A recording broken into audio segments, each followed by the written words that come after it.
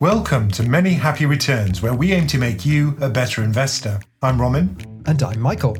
Today we put our investing knowledge to the test with everyone's favourite festive treat, the Christmas pub quiz. I have no idea what questions are in store, but I'm prepared for anything. I challenge Ramin with 12 tricky questions about money and markets in 2023. And in today's dumb question of the week, what is the Santa rally and is it real? Okay, let's get into it. So, Ramin, you're putting your reputation on the line here. You really are. Yeah, I've been revising, obviously, to get prepared for this episode. Well, I think the questions aren't too bad, so I'm expecting you to get 12 out of 12, I'll be honest. Okay, fingers crossed. And I should say before we start that we're recording this on the 14th of December, so the answers are correct as of today, as far as I know. All right, here we go. The first question. Which country had the best performing stock market in 2023? And this is in sterling terms. Is it A, Japan, B, Mexico, or C, Poland? No, first of all, I'm not sure of the answer. I used to do a thing where I looked at country returns on a regular basis, but I've stopped doing that. So big mistake. This is just really an educated guess. No, Japan was the darling of markets until recently. I think that was a result of monetary policy being so low in Japan compared to the rest of the world. You know, they haven't tightened, everyone else has. But I think that's kind of fizzling out now. And this is over the course of 2023. Yeah, since the start of the year. And in sterling terms, if that makes any difference to you. Yeah, I guess it would. Now, the yen probably has weakened, and that's going to be a drag on return. And we're not talking about currency hedging the portfolio. No, what I did is I went on Just ETF and sorted the indices. Now, Poland didn't do particularly well for a very long period of time, and it's got very low valuation. So that might be an interesting one for long-term investors. Mexico, I'm not really sure of, but usually Mexico is kind of an adjunct of the US. So I suspect it's done fairly well and probably been dragged up alongside the US. So I'm going to tentatively put Mexico at the top of the list. And it's because it's highly correlated with the US. And the US has done very well this year after its horrible year last year in 2022. So, okay, that's my final answer. Okay, so you've gone for Mexico. Well, I'm afraid the best performing stock market was actually Poland. Oh, that's shocking. So Poland's returned over 35% this year. Mexico just over 23%. And Japan just over 10%. So they've all done really well. But for some reason, Poland is streaks ahead. Poland's on fire. Well, I know they've just changed government, haven't they? They've got a more Euro-friendly government in the last few weeks. I've been reading about their political system and how lots of people are getting involved in democracy. And they're describing their parliament as being like Netflix now. Everybody watches on TV as they actually have their debates, which is really odd and great. Democracy's intended to be that way. Wouldn't that be fantastic if that were true in the UK? Well, a lot of people watched the UK politics over the last 5 years, but it was more of like car crash TV, wasn't it? All right, let's go to question number 2. In September, which company surpassed LVMH to become Europe's largest company by market cap? Was it A, ASML, B, Novo Nordisk, or C, Volkswagen? I don't think it's Volkswagen. They've been a bit of a car wreck recently. Novo, obviously, they've got the effect of their weight loss drug, and I think that's certainly surged upwards. And of course, ASML is the quietly confident company which is creating these nanometer-sized chips, and it's got the technology which can etch these incredibly tiny transistors onto silicon wafers. And that's been incredibly successful, although it has had its exports to China banned by law, and that's caused a bit of a hiccup. Now, if I had to guess, I'd say probably it's going to be ASML. I'd say second would be Novo, and then third would be Volkswagen in terms of cap growth. Now, whether that's put ASML at the top of the league, I guess the starting point matters here as well. Yeah. I need a final answer. Okay, well, I'll go for ASML because it's kind of a cool company. I like it. I liked your thinking, but it's actually Novo Nordisk. That's the Danish pharmaceutical group, as you mentioned, and they make Ozempic and Wegovy, which are the two new weight loss drugs. And it's kind of staggering when you look at the take-up of these drugs, which has been so quick. 4.5 million Americans now take these GLP-1 drugs. It's not all from this one manufacturer, but other than AI, it's probably the story of the year in markets, I would say. And it's interesting, the company they surpassed as Europe's biggest, which is LVMH, which is actually Louis Vuitton, Moët Henderson, so a kind of luxury goods manufacturer, which had an amazing pandemic as people were buying goods because they were locked down at home. But now the shine's kind of come off them a bit. So they've been surpassed partly because they've dipped and partly because Novo Nordisk's just gone exponential. I wonder if this is going to cause huge changes because, I mean, this kind of difference in weight and the ability to control weight is going to change society, I think. If you can pretty much take a pill or an injection and lose weight, then a lot of the problems, I think, with health are going to go away. Maybe people will live longer, but it'll certainly have large effects on the population and the economy. It's interesting. If you look at the earnings calls, it's being mentioned more and more, and especially by junk food retailers are saying, our profits may be hit by this. And there seems to be an effect on share prices of fast food companies and food manufacturers, because, demand might go down because the way these drugs work is it suppresses your appetite, basically. Oh no, I was hoping it would be the opposite. I could just take one of these and hit McDonald's. If you invent that drug, you would really be rich. All right, let's go on to question number 3. The Magnificent 7 stocks have powered returns this year. We've talked about it so many times, haven't we, Ramin? Mm-hmm. But if you zoom out a bit, since the start of 2022, only 3 of them have outperformed the S&P 500, surprisingly. Which 3? Since 2022? Yeah, it's over like 2 years instead of just this 1 year, because they had a really bad 2022, didn't they?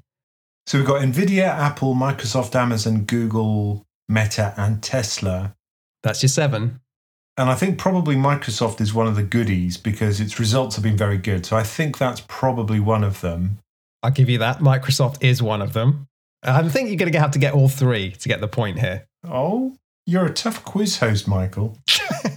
Nvidia, because Laura gloats about that every time she talks about her investments. And it's still doing well, I know, because she still looks happy. Yeah, Nvidia is the best performer over those 2 years of all of them. And now you've got one more to find. I don't know if it's one you'll be happy about. Is it Meta? Because I know they got completely crushed in the tech wreck and they have recovered a bit since then. No, Meta got too crushed. They're still almost 5% down since the start of 2022. It's actually Apple. Apple? Oh, no. Yeah. But why? Why do people keep on buying this stuff, this overpriced junk, which isn't necessarily the best tech? Because it works. It's simple. It's beautifully sold. Their marketing is amazing. All right, let's go on to question number 4. There are more than 10,000 mutual funds and ETFs in the US. But how many of these are run by portfolio managers who own no shares in their own fund? Is it A, 9%, B, 24%, or C, 57%? So how many portfolio managers have no skin in the game? I'd say it would be a surprising answer. So I'd go for the high number, which is 57. Yeah, you're right. It surprised me, though. Isn't it shocking? You should always eat your own cooking. It's always a good idea to promote your own products. But how can that be so? I'm surprised that it's so high. I remember Jim O'Shaughnessy always said that he bought all of his own funds, and he made a point of it. And I thought, yeah, that's quite right. Yeah, I read this on the blog, A Wealth of Common Sense, and they'd worked with Morningstar to figure this all out. It was almost 6,000 ETFs where, the portfolio managers had no skin in the game whatsoever. How could you not believe in your own product? Or maybe they just run so many products that it would just be crazy to buy them all. I don't know. Did you hear of this when you were in the industry? Like, I don't know, a hedge fund manager or a manager who run an ETF, just having all their own money in safe passive funds while still selling their risky product to the market? Yes, I did. I mean, the argument wasn't necessarily that they didn't believe in the product. It was more, I'm so busy, I don't even see my wife and kids that, it's just simpler to do this. Yeah. Well, at least you got a question right. Yeah. So you got 1 out of the first 4. Right, here we go. Question 5. What did US Treasury Secretary Janet Yellen accidentally eat while on an official visit to Beijing in August? Was it A, chicken testicles, B, live mini octopuses, or C, psychedelic mushrooms? I think the funniest one would be the psychedelic mushrooms, so I'll go for that answer. You are right. She did eat psychedelic mushrooms. Maybe this is what's caused the thaw in relations between China and the US of late. That would be amazing to see Janet Yellen on psychedelic mushrooms. I mean, she's 77 years old and looks like this sweet old woman. Yoda. Yeah. But it's interesting, there's this magic mushroom-based dish called Zhan Zhu Qing. I probably pronounced that wrong. Or Sea Hand Blue, if you translate it. And Yellen said afterwards, I was not aware that these mushrooms had hallucinogenic properties. I learned that later. And weirdly, this story went viral in China, and the restaurant chain where she ate sold out of this dish across loads of its chains within hours of the story. Everyone just went and tried it. She later tried to row back on the statement by going like, oh, it was cooked well enough that they weren't so magic anymore, but still funny. Yeah, I always tried to steer clear of the really biological stuff when I went to China, although the food was just so good. I mean, unbelievable. And my most exciting time was when I went for one of these dim sum, which has got like soup in it. So it's got a straw that comes in it. I was so excited. And then you kind of suck out the soup and then you can eat the dim sum. It sounds pretty different to the food we get down in Chinatown in London. Yeah. Which is just sort of MSG slop with rice. But the trick is you've got to go with someone who's local in order to get the best dim sum, because she just ordered the most amazing things and nothing that was sort of octopusy or alive. She knew I didn't have the stomach for that. Or psychedelic. Or psychedelic. Not before you go and see a client, preferably, yeah. All right, question number 6. This one's right in your wheelhouse, Ramin. What does OPEC stand for? Is it A, Organization of the Petroleum Exporting Countries, B, Oil Producer Export Community, or C, the Oil Price Enhancement Cartel? Well, it's not C. All right, so that leaves you with A or B, Organization of the Petroleum Exporting Countries, or Oil Producer Export Community. I'd say the first one because it sounds a bit more like an acronym. Yeah, it is the first one. And I only know this because I walked around Vienna and saw it emblazoned on the side of a building, which I guess is where their headquarters are or something. Yeah, strangely, Vienna seems to be a headquarters for that kind of thing, doesn't it?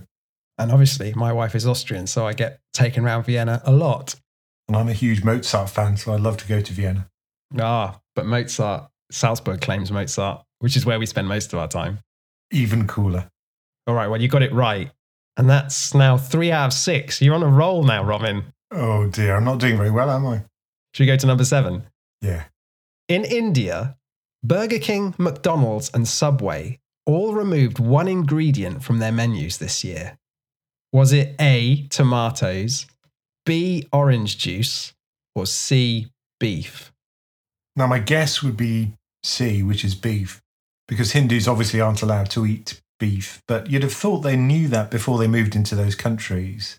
I know there's a question about using beef tallow in French fries. You know a lot about beef in India. Yeah, I had lots of Indian friends, so I kind of was aware of it. Cows are sacred, aren't they, over there? True. So I can see you thinking. Now, tomatoes, we had a shortage in the UK. I can't imagine that was true in those countries. What was the other one? B was orange juice. Has there been a problem with orange juice? I remember there was a story about a shortage of orange juice recently. There was a problem with the crops in Florida, although they probably produce the oranges locally there, don't they, for those kind of products? I love how much thought you're putting into this stupid quiz I created. Okay, well, I'll go for beef because that's definitely one that they don't want to use in their ingredients. Well, in a sense, you're right. The beef isn't on the menu, but I don't think it's ever been on the menu, so it wasn't removed this year. It's actually A, tomatoes. And it was because of inflation. There was a tomato supply crisis in India because of monsoon rains disrupting the crops. And prices surged 450%. So it got pulled from all the burgers and people were posting on social media, where's my tomato? I don't even know if anyone should want a tomato in a burger, but it wasn't there. I know they have onion riots in India because it's so important to their cooking and their diet that if the prices go up, it causes political unrest. If there was one thing I would never riot about, it would be onions. I can't stand them. Devil's toenails. Just stop putting them in food. Oh, but it's in everything. I mean, you can't eat French food without having some form of onion. I'm okay if it's chopped up really fine. Anyway, the answer was tomatoes in this case. Question 8. What is the official inflation rate in Argentina? Is it A, 34%, B, 77%, or C, 161%? This is the annual inflation rate. Now, this one I think I know because I've been reading about their president and they often talk about inflation. I think it's C. You're right, 161%. That's on the verge of hyperinflation, right? Yeah, I wonder if he's going to make a difference because he's obviously shaking up the system a lot. But talking about scrapping the central bank, I think that's kind of crazy. He's not going to do it, but he'll talk about it. We can't blame him for this inflation rate. He's inherited this. Yeah, but whether he can get rid of it with his radical policies, that's another matter. If you look at the stats, the monthly inflation rate was almost 13% in November alone. That would be horrible as an annual rate. It was just in 1 month. Yeah, that's getting towards hyperinflation, isn't it? Anyway, let's hope Argentina turns it around. They've had a real tough time, haven't they, for a long time now economically. If you go back 100 years, they were one of the richest countries. Yeah, they've basically destroyed their economy. They're out of all financial markets. I mean, you can't find an index, really, that's going to have lots of Argentinian assets in it, or any, in fact. But the good news is that you got the question right, which is what matters. Thank you. All right, number 9. In March, the London Metal Exchange discovered bags of nickel stored in its warehouses that were instead full of what? A, rocks, B, coffee beans, or C, cocaine? Well, it's not C. That would have definitely been a story. I know the way they tested whether it had nickel in it was to kick the bag, I seem to remember. So my guess would be rocks. It was rocks. But it's kind of a big story anyway in markets that the London Metal Exchange, it kind of has one job, right? Which is to safely store the metal that's underpinning all these contracts. My favourite story was the knockout of the leveraged nickel funds. So when nickel surged, it knocked out the 3 times positive leveraged fund. And then when it fell by more than 33% in a day. So the 3 times fund lost more than 100%. So whichever way you bet on nickel, you were going bankrupt? 100% loss, yeah. I mean, we should say that the bags of rocks they found represented just 0.14% of live nickel inventories. But still, the rocks should really be 0% of your nickel inventories, I would say. So that would be a good job. Nickel checker. Well, basically my job. I'll go around, I'll kick the bags, I'll look for the nickel. Well, I liked that they said they'd implemented new operating procedures, which included such things as weighing the bags. Just think, how high-tech are we going to be? Just weigh the bags. All right, let's go on to question number 10. What percentage of NFT transactions can be attributed to wash trading? Is it A, 28%, B, 58%, or C, 98%? So wash trading is a way of pumping up the price by selling something to yourself. So it's like a fake trade that pushes up the price. We wouldn't see much of that in NFTs though, would we? Surely. Yeah, I mean, it's such a completely robust and transparent market, completely trustworthy, yeah. So I'll go for the top number, which is, what was it? 98%. So I'll go for the middle number, right? So I think that was around 50%. I think you're trying to get your answers based on the psychology of me writing quiz questions rather than the numbers. Well, I've just got no idea for this one. You're right. It's 58%, which is the middle number. So this was according to Dune Analytics, who looked at all the trading activity for NFTs on the Ethereum blockchain. And they found that, wash trading accounted for nearly 60% of the total in 2022. And what they said is it wasn't easy to identify. So they had 4 criteria. Firstly, any trades of NFTs between the same wallet address, obviously. That's just like transparently wash trading. Secondly, back and forth trades of the same NFT between 2 different wallet addresses. So just shuffling it back and forth. They said that's probably wash trading. Thirdly, A wallet address that purchases the same NFT 3 times or more. Again, pretty good indicator. Why do they keep buying the same monkey picture? Or finally, if a buyer and seller in an NFT transaction had wallets that were first funded by the same wallet. Oh, yeah. So it kind of showed that they were established in the same way. Seems like a pretty robust process. And yeah, they found that more than half of trades were wash trading. That's terrible, isn't it? Over the lifetime, $30 billion worth of NFT trading volume seems to be this phenomenon. But let's face it, there's not a lot of trading in these things anymore, is there? You're right that the NFT market has fallen away. But then perhaps with crypto rallying again, it'll come back. Yeah, I'm not going to jump into the Bored Apes yet. But another phenomenon of this year is AI, which takes us to question number 11. How many weekly active users does ChatGPT have? A, 10 million, B, 50 million, or C, 100 million?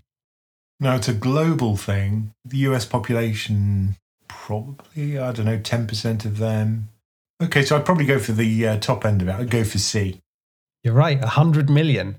And what's interesting is that according to a UBS study, ChatGPT is the fastest growing consumer application in history. Nothing's ever grown faster. The thing is, it's so useful. It does everything. Apparently, according to Sam Altman, who runs OpenAI, again, after briefly being kicked out, 92% of Fortune 500 companies are now using their software. I think it's the story of the year, isn't it? This and the weight loss drugs are the two big changes we've seen. Yeah, I mean, I'm already getting to the point where when I do research for something, I just make AI a critical part of it. It just makes it so much faster. Yeah, it's very quickly becoming a standard tool which we turn to. But you know, Michael, what this means is we're just moving towards the world of Star Trek, where you can say, computer. Don't kill me. Should we go to the final question? Go on. Number 12. Who said the following? I'm very skeptical of books. I don't want to say that no book is ever worth reading, but I actually do believe something pretty close to that. I think if you wrote a book, you fucked up, and it should have been a 6-paragraph blog post. Was it A, Elon Musk, B, Sam Bankman-Fried, who was the founder of the FTX crypto platform, or C, Adam Neumann, who was the founder of WeWork? I don't think it was Sam Bankman-Fried because he was quite nerdy and he went to college, so he must have read lots of books. Yeah, but did he like them? Probably not. And then Elon Musk, that would be surprising if he didn't read books. So you're going through a process of elimination here. So I think it must be C. I think it must be... Adam Neumann. It must be Adam Neumann, yeah. Well, he is a weird guy. But no, it's Sam Bankman-Fried, who is now waiting in jail with only books to keep him company. Poor bloke. I just sort of wonder with the massive Bitcoin rally this year, if he's just thinking, oh man, if I could have kept my Ponzi running just a little longer, it would have all worked out. Like all my trades would have been positive again. But you know why I hate him, Michael? Why is that? Because he lost me another question. Yeah, it's true. And Ramin, how many do you think you got right out of the 12? I don't even know that, mate. It was 7. So not bad. Not bad. Better than blind chance. But Sam Bankman-Fried is dead to me. I love reading books. It's funny, my sister just bought me one for Christmas, and I just forgot how wonderful it is to smell it and feel it as you read it. It's a wonderful thing. I know what you mean, but also, why are you getting Christmas presents? It's the 14th of December right now.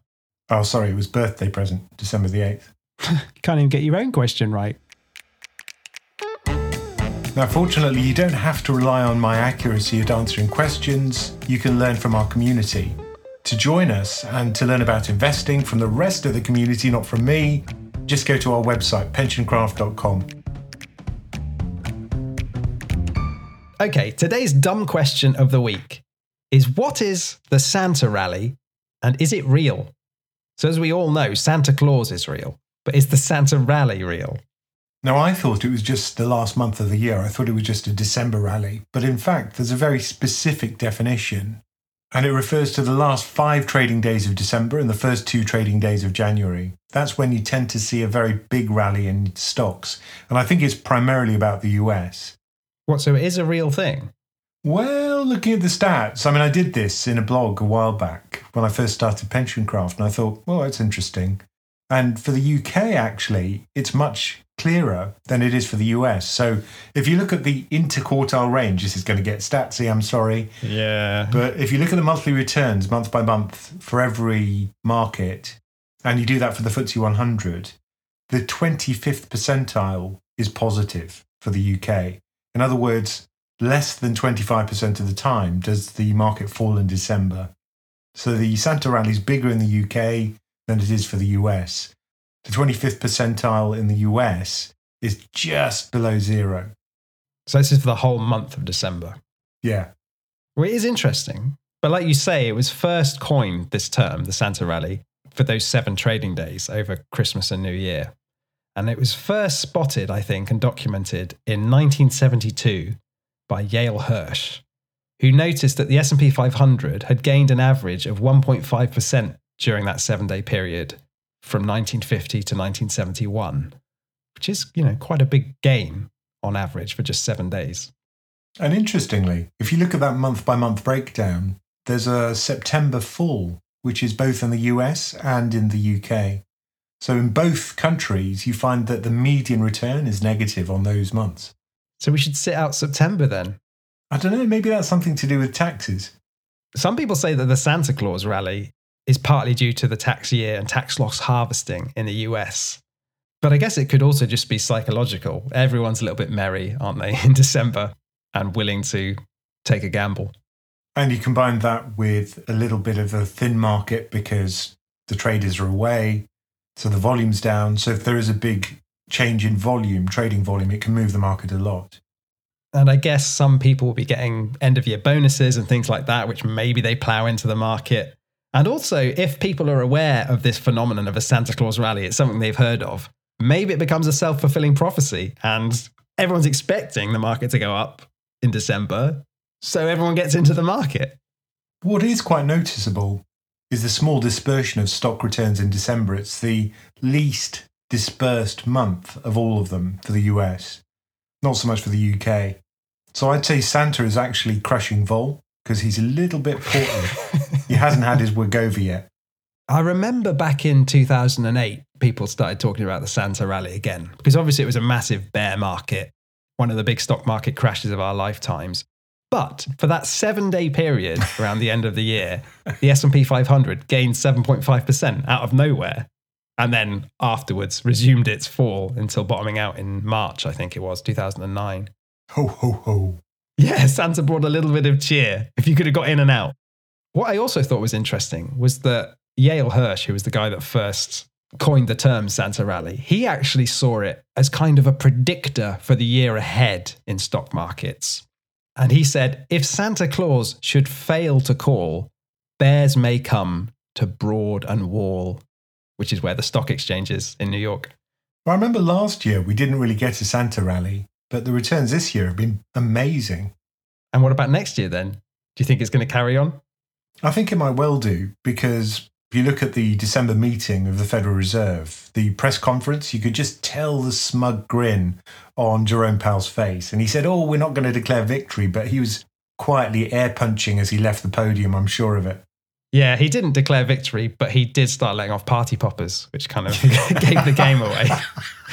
But if inflation stays low and we don't get a recession and earnings continue to be pretty good, I guess why wouldn't stocks continue to rally? It would need something to pop the optimism. Yeah, and it's been fundamentally justified because earnings growth has still been holding up and it's partially justified the very strong rally we've had. Not completely, perhaps. We have seen valuations rise. But not to extreme levels yet. And now that we're talking about a turning point in Federal Reserve policy, we're talking about cutting rates rather than raising rates, then we're just back to the same old story, the Magnificent Seven, tech rally, AI hype. But it's nice to end the year on an optimistic note, isn't it?